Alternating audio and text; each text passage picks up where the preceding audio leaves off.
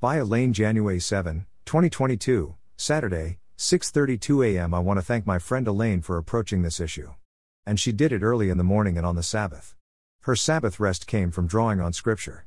God's words are likened to iron sharpening iron. If we deny His words, we deny Him. I was shopping at the grocery store, and I came upon this end cap display. I did a double take. Look closely. Can you guess what it is? It's gay pride products.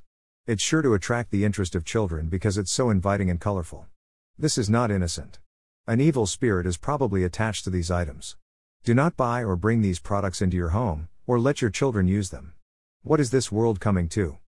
God gave them over to a reprobate mind. Rom 1:21 Because that, when they knew God, they glorified Him not as God, neither were thankful, but became vain in their imaginations, and their foolish heart was darkened. Rom 1:22 Professing themselves to be wise, they became fools. Rom 1:23 And changed the glory of the uncorruptible God into an image made like to corruptible man, and to birds, and four-footed beasts, and creeping things.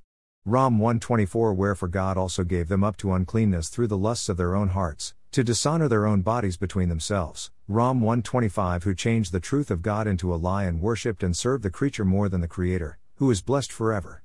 Amen.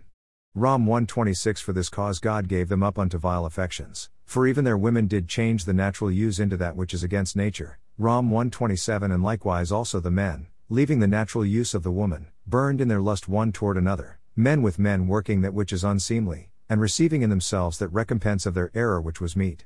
Rom 1:28 And even as they did not like to retain God in their knowledge, God gave them over to a reprobate mind, to do those things which are not convenient. They profess that they know God, but in works deny Him, being abominable and disobedient, and to every good work reprobate. Titus 1:16. 2:3-8 Now as Jannes and Jambres withstood Moses, so do these also resist the truth, men of corrupt minds, reprobate concerning the faith. 2:3-9 But they shall proceed no further, for their folly shall be manifest unto all men, as theirs also was. Reprobate definition.